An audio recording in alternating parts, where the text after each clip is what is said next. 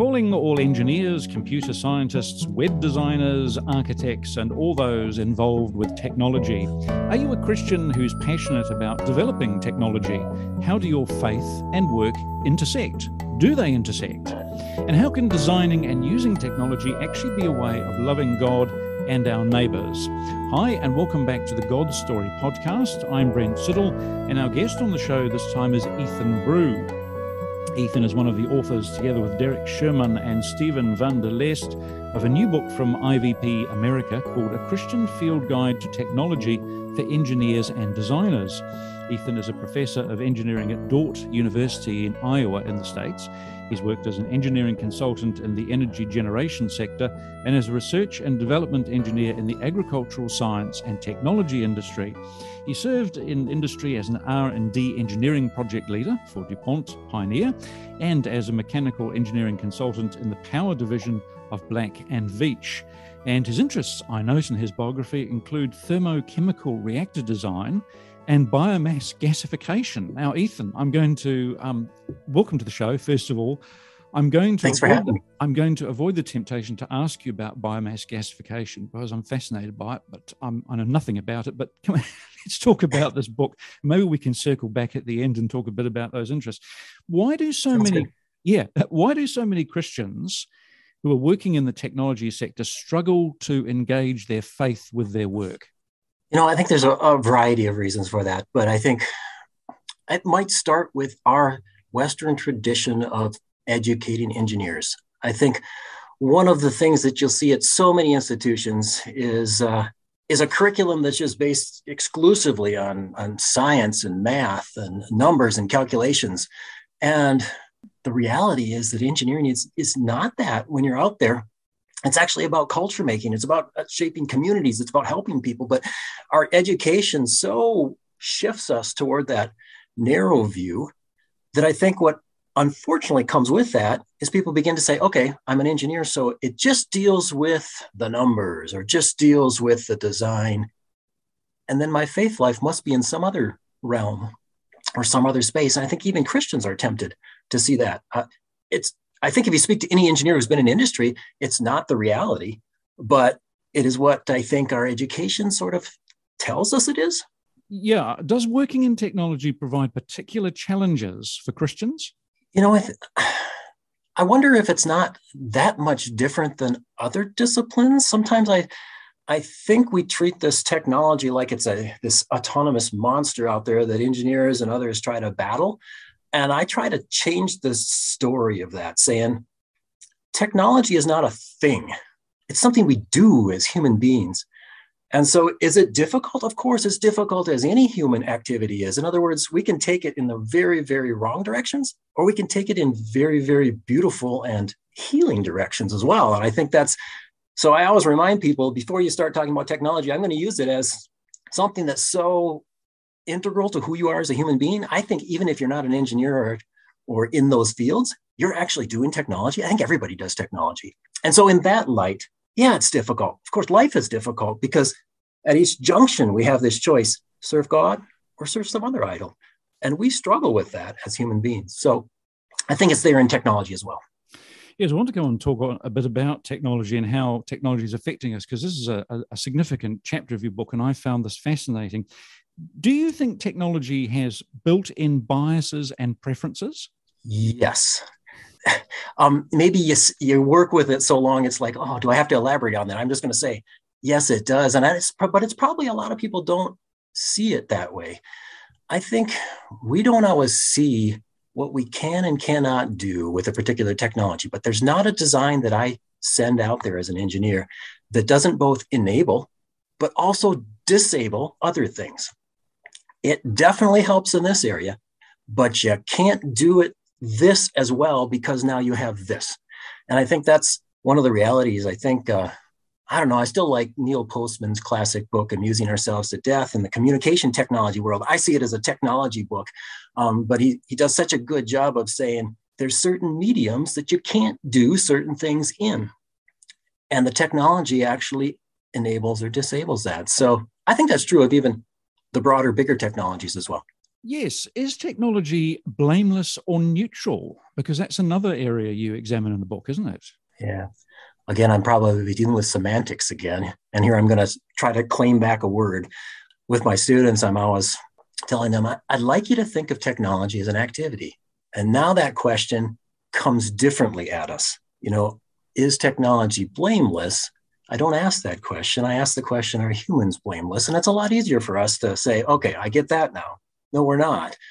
But then technology comes with us. So in other words, because it's the activity that broken human beings do, it will come with the colors of broken humanity alongside it.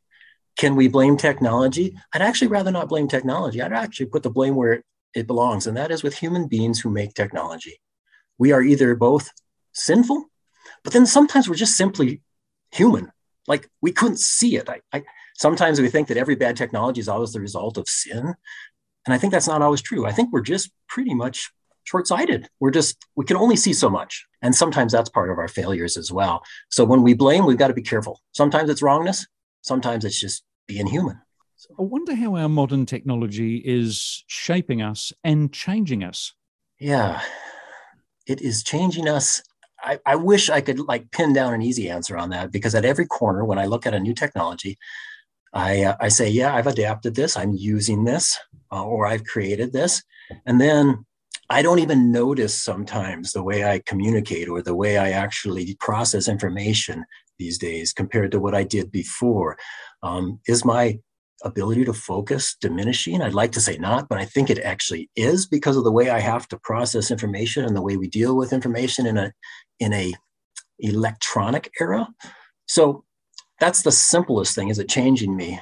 Has the automobile changed me? I don't know. I dropped into the space in which the automobile was in the States, the way we do transportation. But absolutely, when we start talking about moving to different forms of transportation, why do I resist it? Well, it's because it has shaped me into being who I am, because I have automobility around me. And so I can't deny that it has already shaped me even before I know it, but it is shaping me even as things change as well. Yeah, I want to come on and talk about the book and how it came about in a moment, but I just want to pursue this theme, if we may, of technology changing us and how it's shaping us.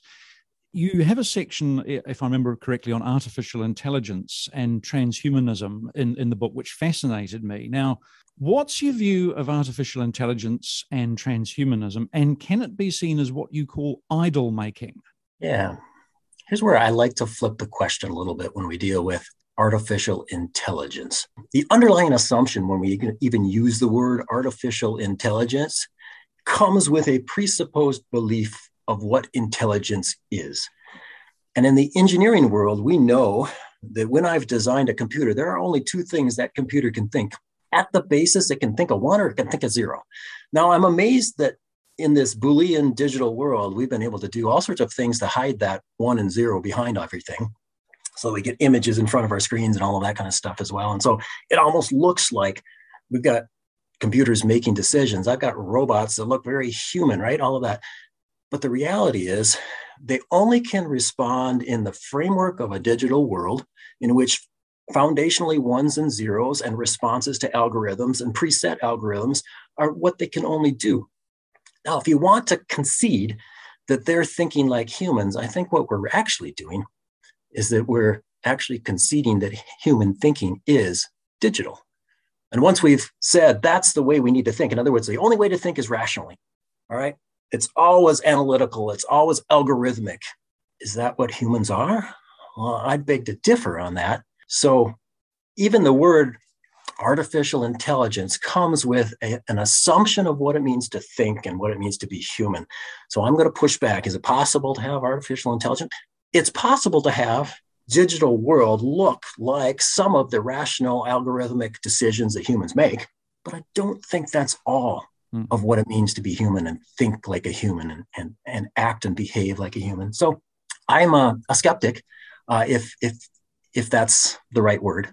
And human beings don't think digitally, or do they? I don't think we do. In fact, that's part of the book, is that actually I think humans think imaginatively, and they think about things that don't come out of rational input-output statements. we actually extend ourselves. At least a lot of technological development actually shows that we aren't thinking rationally. We're actually thinking irrationally about a future that we can't even imagine. And yet we're actually trying to create things to match up with that future that we desire. I think that that's beautifully human, dangerously human too, but beautifully human. And that's what is different about, say, computers and humanity. So we shouldn't be concerned or alarmed about AI and transhumanism. Should we embrace it? How much of it should we embrace? Concerned, yes. And I think we should be concerned more fundamentally about the worldview that's driving AI and the worldview that's driving transhumanism than we are about the actual artifacts that are coming out of artificial intelligence and transhumanism. I think we have to get at the root of the definition of what it means to live in community as a creature before the face of God. Of course, that's the language of the Christian community. And now how do we speak that in a pluralistic world? But that's a more important question than shall we proceed with this technology or not proceed with this technology? What sort of worldview is driving much of AI and transhumanism? I think that it could easily be described as a deeply technicistic, materialistic worldview, one that sees the whole picture of humanity, communities, everything else, simply running like some kind of machine. There's some kind of optimal best answer. And if we can get to that, then we'll reach some kind of human paradise. And that's something that I think I simply reject as one who follows the biblical story and narrative. I can't go there with you. And that's at the root, I think, of the driving force of the motivation for transhumanism. So much technology is driven by worldview, in point of fact, rather than just driven by technology per se. Oh, absolutely. I say, if people say, what do you think of the future? You're an engineer. You should tell me what's the future going to look like? I'm going to say, well, what is a culture going to dream about? What are they hoping for? What are their deepest yearnings and longings? And if you look at that, I guarantee you the technology is going to mimic that. It's going to look something like that. So look for the longings first, and then you'll have an idea of where the technology is heading. What drives our dreams and longings to invent? What drives humanity? What drives this ambition to invent things and create things? I used to think maybe it was always like needs. We were hungry, we were cold, there's sort of this kind of narrative that says there are practical human needs for survival that drive technology. But as one who studied the history of technology, I can't help but see that, I don't know what the percent would be, but 50% of the technologies that come out, I say, well, why did you design that? There just seems to be a delight. There seems to be a playfulness with somebody just trying to imagine doing something differently. And so that's one of the things that I probably differ from a lot of folks. I think that what drives technology quite often is something central to how God created us, to take delight in his creation, to make something of it and to develop it.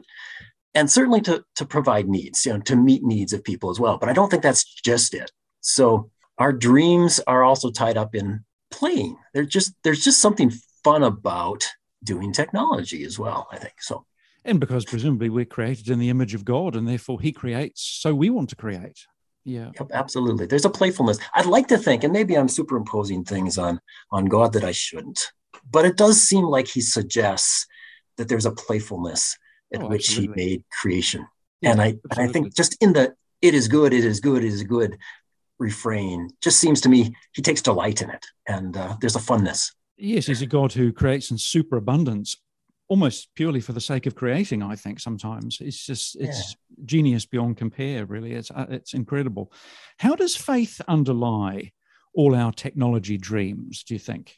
I think that it comes down to when each of us step out the door in the morning and we say, okay, I'm going to work. What is it about this day that's going to drive me through it, that's going to have me do what I need to do? And not every day do I think in these big, eschatological, pictures. But I do think that underneath it all, when we sit back and reflect on what we do, we need to have a trajectory to our life. We need to be going somewhere. And so for Christians, I think it's the hope that the tomb is empty and that Christ promised that everything is going to be different now. And we still can't make sense of it on Monday morning. It just seems like the same old again. But he comes and says everything is different. And then he gives us these beautiful pictures in Revelation and other places that look to a new creation, something that's redone and rebuilt. And the crazy thing about it is this dream doesn't really have a lot of specifics to it, but it's enough to animate us to say, okay, based on what I see where God is taking his world and the things that he loves, we can begin then to point to it. I hesitate to say bring it because I just don't like that word, but I think we just put signs up that say, God is coming, see what he can do, take delight in some of these things that he takes delight in on the way. And then that itself is the motivation, just the pointing to the coming kingdom. And I don't think engineering's done at the end there. I just have this, maybe I'm holding on to this, but it just seems like it's just too good to be able to play, just like sports and music and all those things. I expect those in the new creation. I expect tinkering in the new creation as well. Idealized tinkering that exactly actually achieves its purpose and doesn't fall apart halfway through, like my video cameras during this interview. Exactly. So how can we reflect the recreation and restoration that Christ brings? How can we reflect the new creation in our engineering and in our design? I think something simple can start right away with joy. I think I tended to grow up in a Christian community that it was all about the do nots. And I think those boundaries are good and they're healthy, but I also didn't realize until later in life that actually God is all about opening things up for us. I mean, that's that you might have life and you might have it in the fullest possible way that you can have life before me. And so I think one of the things we can do is simply say, technology isn't something evil that we battle or something that we always have to be cautious of. We can actually embrace it when we understand who we are in relation to God. We can embrace it and take joy in it. That's the beginning part of it. And then I'd say, then we walk out into a world that doesn't always see things that way. And we take caution.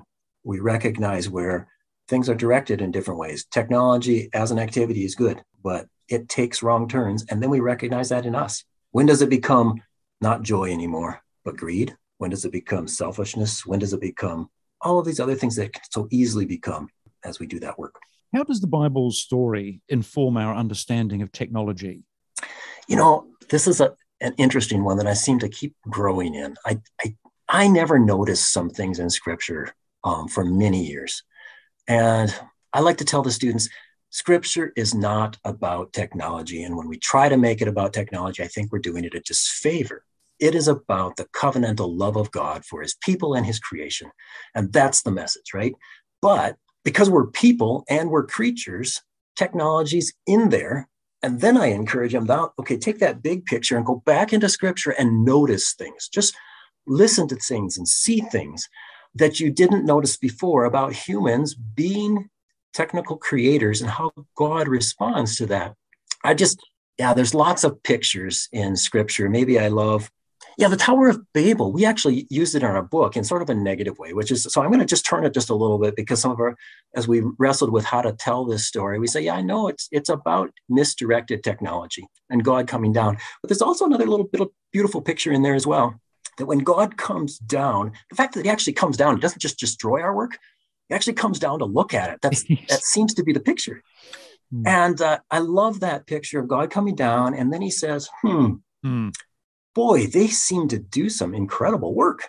He actually affirms it, which I love in some ways. And then he said, but they do such incredible work that they can get themselves into trouble. And so instead of just blasting away, destroying it, saying this is all wicked and evil, he actually affirms the building, but then says, but I've got to do something because this misdirected technology is not going to end well. And so then he creates this diversity of language on top of that and those kind of things. So there's a positive spin to that very negative technology. And when you begin to notice those things, the whole picture is still about God's covenant love for his creation and his care for his people. But you notice those technological elements that make their way in there because humans can't help but be technological.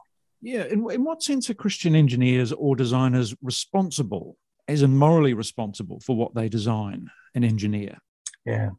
The word responsible has respond in it. And I always remind students, responsible has respond in it. And so whenever you see responsible, don't see the weight of it's all on me, but rather see your response to your creator. In other words, yes, you are responsible. Okay. That doesn't mean you take it on yourself, but that does remind you who you are in reference to God. So yes, you are responsible to God for the development of his creation. You are called to be that caretaker. He says, go ahead, shape it, form it, but also care for it. there's your responsibility. So at every turn, whenever you create something, if you can keep in mind that relationship as an engineer or technologist, I think you are going to be a responsible engineer. You can't help but be one. Yes, the responsibility is on those who build and shape technology. I think that's definitely a scriptural message as well. Is it? Go ahead. Yes. Okay. How then can we develop and use technology in the most positive way as Christians? How can we encourage the Christian engineers, web designers, computer scientists listening to this podcast to really think about how they use their faith in their work? And how do we develop really great technology that serves our neighbor and serves God? Yeah, I think it starts with asking good questions at the beginning of a project. Now, I'll also qualify it saying, let's understand that we still work and live in Babylon in exile. There is this picture of it's not all in our hands, but we still try to seek the prosperity, the goodness of the space that we're in. And so I want to give that as advice as well, saying we can't do everything, but when we sit in that meeting room as engineers or technologists, at the beginning of the project, I guarantee you everybody's going to be asking the question, why? Why are we doing this project? Who is it for? What is it going to serve? What is it going to accomplish? What is our goals? Right? And it's in that space that I believe the Christian engineer has the ability to come into a conversation like that and qualify it and ask questions about what's the legitimate need? Why do we consider this a legitimate need? Is it just for profit, or are we going to serve a community? What's its long-term role? Do we have the ability to say who's going to take care of the problems it might cause? Do we even know the problems it might cause? Those kind of things. And I think that's a wonderful place for a Christian to be leaven and to try to guide and shape in some way the culture that they've been given to take care of. What motivated you to become an engineer? What was it that really sparked you off on this journey of engineering, and indeed becoming interested in things like thermochemical reactor design and biomass gasification? Yeah, I wish I had a nice linear path. Like I could tell, people saying, "Hey, I just went into it because I loved it from age 7 on," and that's not at all the case. I grew up in an agricultural world on a farm, and so I did like to tinker. So I just played with things and fixed things, and so that's part of it. But I also think it's just a fascination with the broadest picture of the world. One of the things that engineers get to do is we're not really good scientists. We're not really, good business people. We're just sort of a little bit of everything. And I think that's sort of who I was. It's just like, there's so many fascinating things in the world. Like, what's the best direction to go where I can capture as much of those as I can? And so I think that's one of the reasons what motivated me to do engineering. And I also think there were people in my life that lit this fire that said, we need Christian engineers. There's a desperate need for Christian engineers. And I think still to this day, that's what probably gets me most excited, is that world does not have a lot of Christian engineers who are thinking Christianly about their work. There's a lot of good, faithful engineers who are Christians, but I think we got to continue to work on Christian engineers. This might be my final question. What is a Christian view then, and how do you think Christianly about thermochemical reactor design and the areas that you're interested in work in, biomass gasification? What is the Christian perspective on those sorts of areas? I think there's a macroscopic view, a big view of it, and then there's a small view of it. And both sides bring in my understanding of who I am and who God is. On the big side of it, one of the things that fascinates me about biorenewable resources is I worked in an industry. We generated a lot of biomass waste left over from agricultural processes that usually just went to waste. But I knew they had a lot of energy. In the meantime, we were pulling in a lot of fossil fuel energy to do all of our processes. And it simply didn't make sense that here we were throwing away all of this good energy, and we were pulling in all sorts of energy that had been around for, thousands and thousands and thousands of years and burning it up right on the spot just to get our energy needs taken care of. And the responsibility of creating a more sustainable energy use in the company was one of the reasons why I love to explore this taking waste biomass and producing good energy out of it. On the science side of things, I simply think that there is such artistry and beauty in guessing and trying to create pictures of how chemicals and energy work together. and I say it that way because it's all over the years, as I've studied science and I've taught science, there are so many things we don't know. And we do take a lot of guesses at trying to draw the pictures using math and science of what God is doing in his complex world and how everything interacts. And so from the small side to the big side, I can connect it to a caretaking, but also this God who creates with delightful complexity that we still can't get our minds around. So. Yes, and a wonderful sense of stewardship of creation too, by the sound of things. Yeah, absolutely. This will be my last question, I think. Why have you called the? I never can tell. That's all right. Sounds good. I just think there's one more but I must ask you, why did you call the book a field guide? Yeah, when you have three authors that are writing a book, I'll just be honest, this is Christian community all over. They don't always agree, right? We love each other.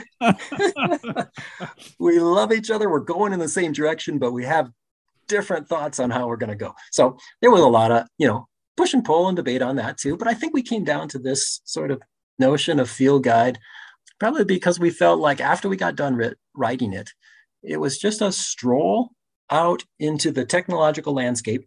And we didn't feel qualified to say, we've got the answers for you. But we felt more qualified to say, keep your ears open, keep your eyes open, keep watching and looking for how God is going to work in this world of technology and how he can be seen if we have our eyes and ears open to it. And that's what a field guide does. It just sort of, I didn't notice this kind of bird or that kind of bird or that kind of animal or that kind of animal. It makes you aware of things, like you start looking out for things. And that's what I hope we can do with this book.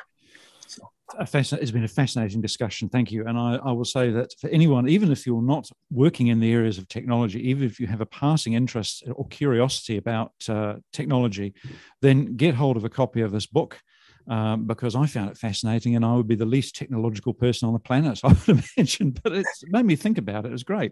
So Ethan Brew, one of the authors, together with Derek Sherman and Stephen van der Leest, I presume that's how you pronounce them, van der Leest, something like that, of a new book from IVP America called A Christian Field Guide to Technology for Engineers and Designers. You will be challenged, it will be provocative, you will learn a lot, as I did. So Ethan, thank you so much for your time. And thanks, as always, to our creative team at Liquid Edge, who sponsor this podcast and take care of things behind the scenes. Ethan, thank you so much, sir. Thanks for having me. We really hope you've enjoyed this episode of the God Story podcast. If you want to help us make more great episodes like this one, you can head over to our Patreon page and become a God Story podcast supporter. You'll receive our undying gratitude, plus a few bonus goodies for your ongoing support. Just visit patreon.com/GodStoryPodcast. That's patreon.com/GodStoryPodcast. As always, you can get in touch with us via our website, godstorypodcast.com.